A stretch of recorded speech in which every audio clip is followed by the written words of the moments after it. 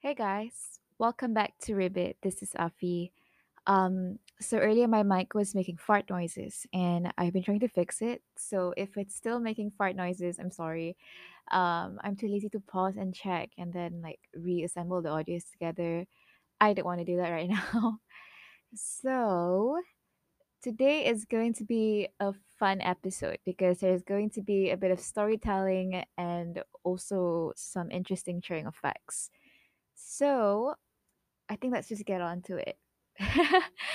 Okay, so originally I wanted to title this episode as Birds of Paradise because we are going to talk about evolution and what got me into reading it and why I am interested in reading about evolution and studying it.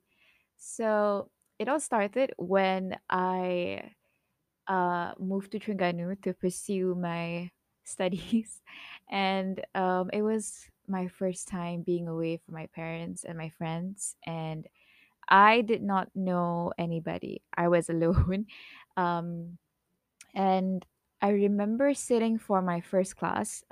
It's called Aquatic Botany. The class was conducted by this lecturer. Her name is Dr. Siti Aisha. I think she's a professor now.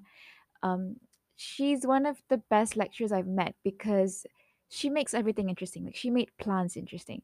So during the first class, I was expecting that we learn about like plant anatomy or stuff like that, and I was like, oh no, it's gonna be boring. But the first class, um she was describing something about how life came on earth, how plants are uniquely important to um somehow like contribute the birth of life and also like other species. So it all started with the earth just being composed of a series of gases and some rocks, and then throughout time, um when there is um, cyanobacteria and plants, plants that are from the water and through plants that are on the land.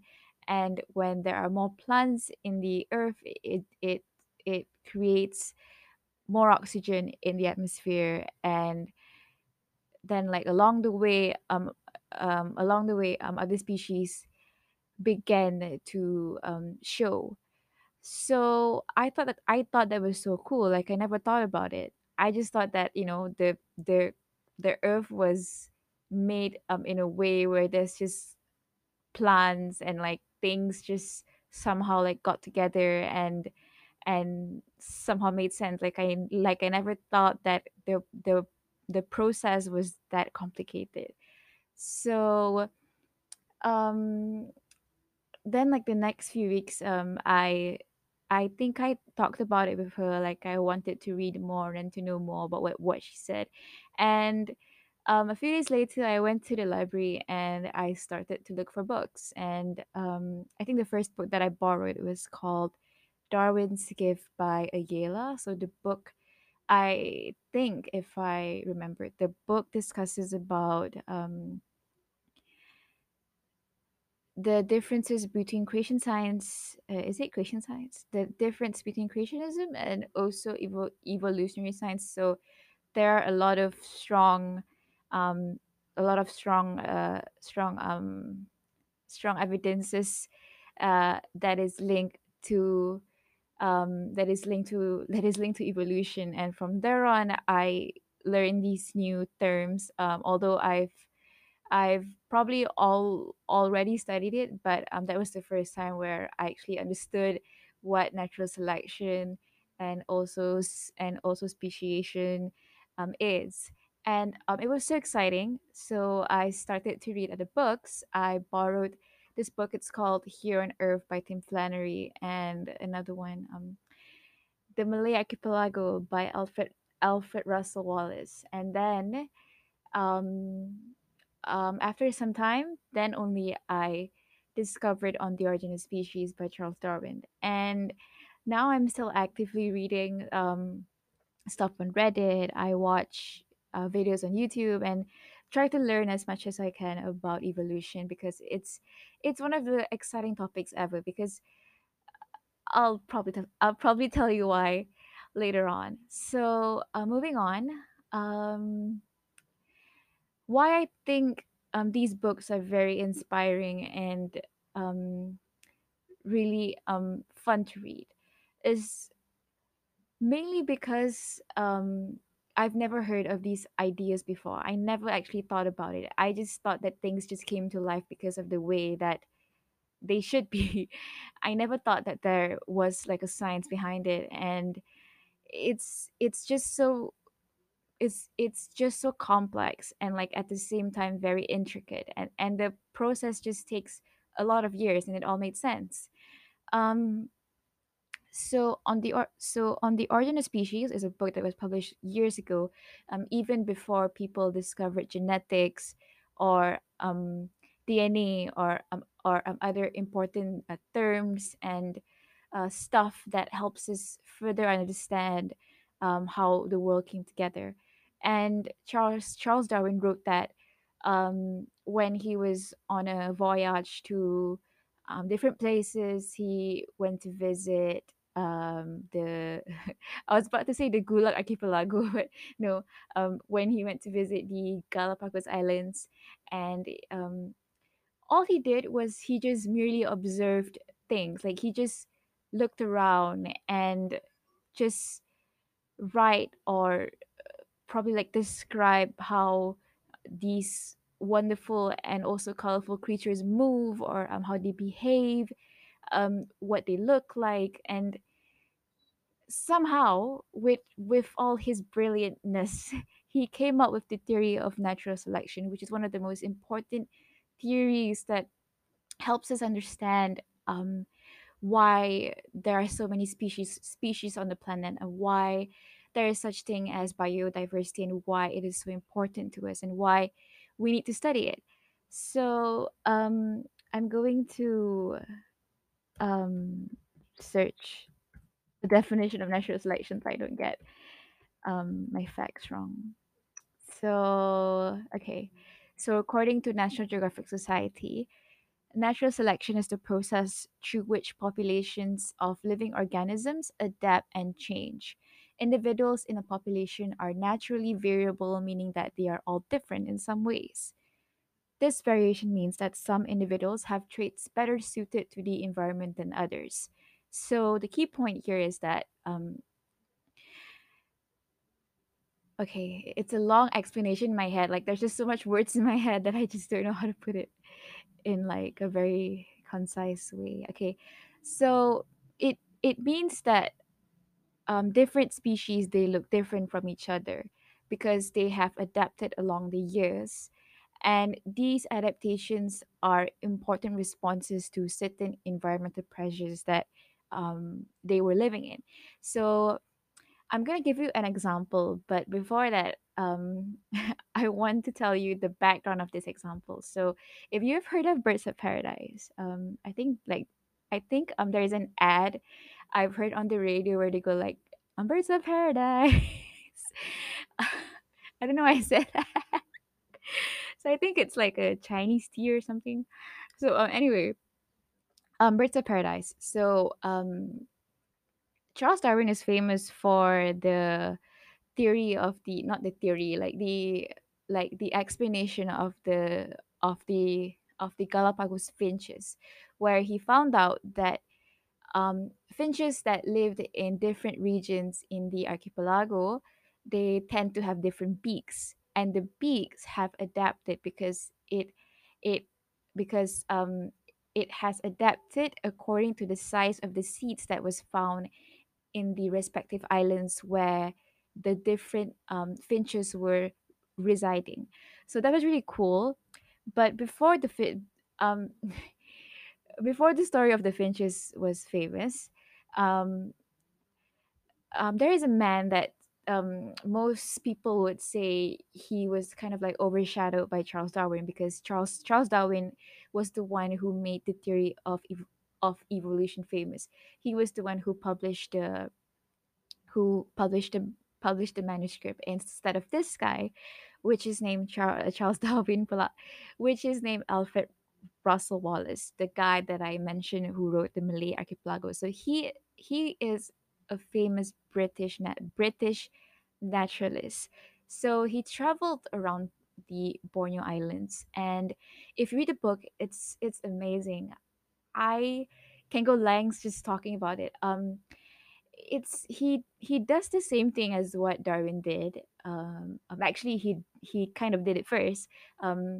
He is a naturalist, and it means that he observes um, the natural behavior um, different animals around him, and he looks at them, and he also collects specimen, and he analyzes them, and he writes them in a way that makes you feel very connected towards nature.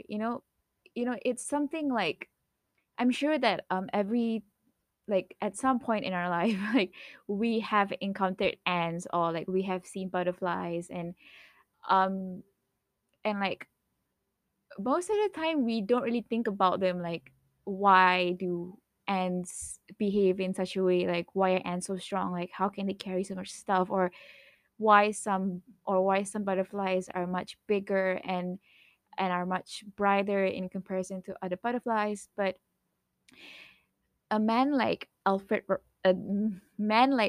Russel Wallace, and also Charles Darwin, or you can call them naturalists, they think of all these things when they look around them, and um at the same time they also admire and also appreciate the beauty of nature that is around them. So back to the birds of paradise.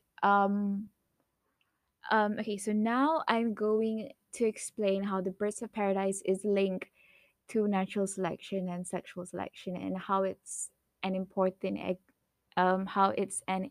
example to evolution, and a new term which I'm going to introduce to you guys, which is speciation. So speciation is basically a term to describe how new species evolve from different species.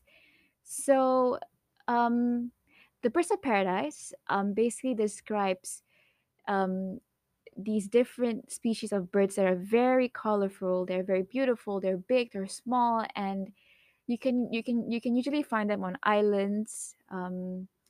These these beautiful birds can also be found in Borneo Islands, in the Galapagos, I think. But originally, the term birds of paradise was made famous from the Malay archipelago, if I'm not mistaken. So, because they look so beautiful, these birds of paradise, they have long captured people's curiosity. Um, so scratch what I said that the birds of paradise was made famous in the Malay archipelago. Um, that was wrong. So the actual fact is they were first introduced to the Western world in the fifth in the 150. Uh, oh my god, my brain's just shut down. In the 15th or the 14th century, sorry, or the 16th century, by the explorer Ferdinand Magellan. So he brought specimens back to Europe in the East Indies, and since then there have been an inspiration for arts and fashion. So birds in paradise can be found throughout Papua New Guinea, and they are also spotted in the surrounding islands of Indonesia and a small part of northeastern Australia. So, um, yeah, so they were also spotted in Borneo lah. So, so I was partially right. So, these birds, they are very interesting because they have a lot of interesting behaviors in them as well. They exert courtship behaviors where they put up like a shimmery show or like a funny dance to attract, not funny lah, like much extravagant dances to attract female birds. So why these birds, oh my god, it's already 14 minutes. Okay, I'll speed things up. So why these birds are famous? Why these birds are very significant in the theory of evolution and speciation is because let me just try to like let me try let me try to tell you a story on how these birds, from one species, they sort of like undergo speciation to form different species. So let's say you have a bird in the a bird blood. So like let's say you have a let's say you have a population of bird which they are represented by one species in the mainland. And throughout time, there was a volcano nearby, and then a new island emerges. So let's say there's a storm, and the storm sort of um the storm sort of like pushes the bird towards the island, where these birds that were pushed at the island, they sort of colonize the island. And 2000 generations later, not 2000, maybe like 200 generations later, the female bird from the mainland meets with the male bird from the island, and then they start to make babies. They mate and they make babies.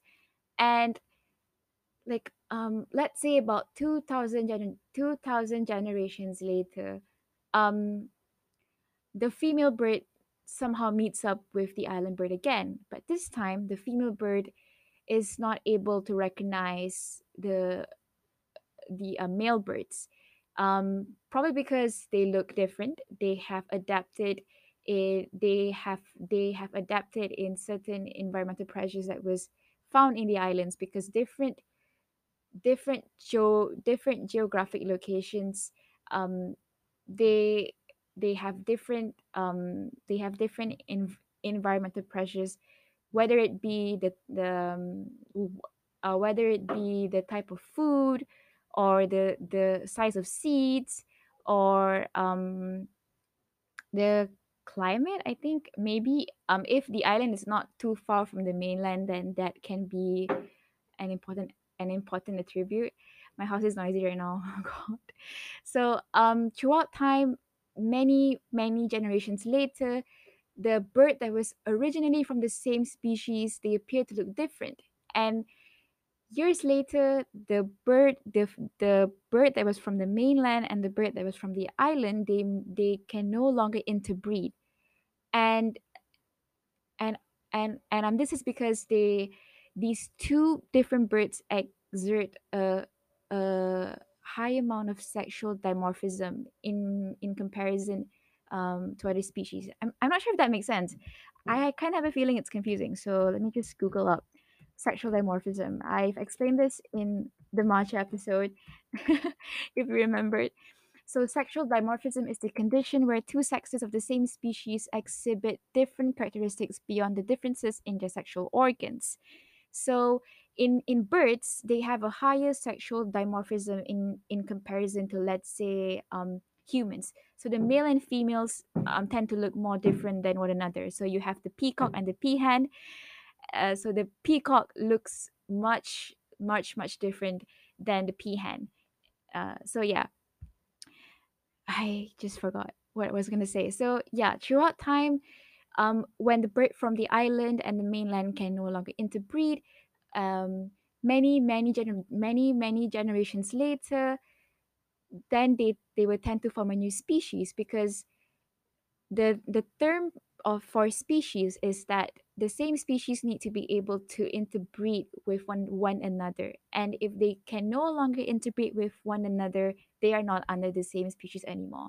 So throughout years, billions of years passed on, and now we have s- um like a lot of species of birds, almost thousands. And that basically is one of the examples of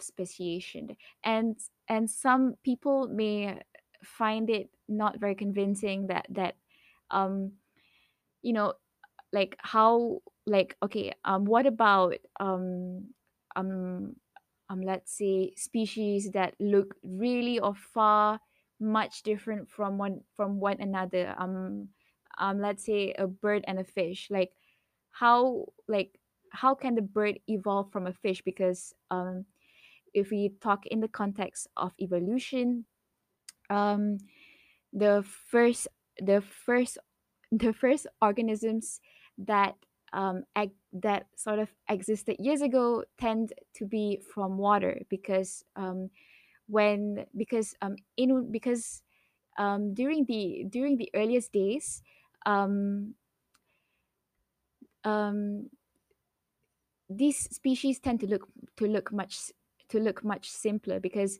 they don't have organs that is needed for them to function on land, let's say, because when you live in water, you don't need you don't need lungs to breathe because um simpler organisms existed in water because um, in water the life conditions are much more favorable in comparison to land because in water you basically have oxygen all around you. You don't need like a complex respiratory system to help you breathe, right? And you don't need like limbs and stuff because in water you just need to float. So that is why when um people um when they first heard that, okay, so you know to speak in the context of evolution, that means we have we have we have actually evolved from a unicell and then to a fish, and then from a fish it has evolved to um put the tetrapods, and then from the tetrapods you have bipedals and stuff, and it makes sense because this process takes years, like billions of years to happen, and it already did. Like we have fossils, um we have um studies on genetics to prove that. So not only they use skeletons as fossils, but our genetic materials are can be regarded as fossils as well. So I'm at 22 minutes right now. I only have 30 minutes to speak, so there's only 8 minutes left. So actually, I have so much to say about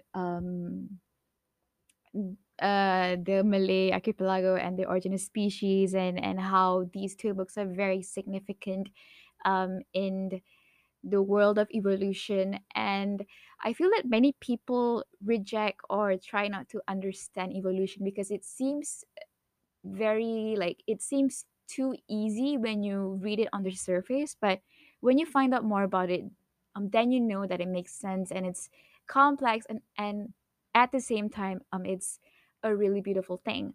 So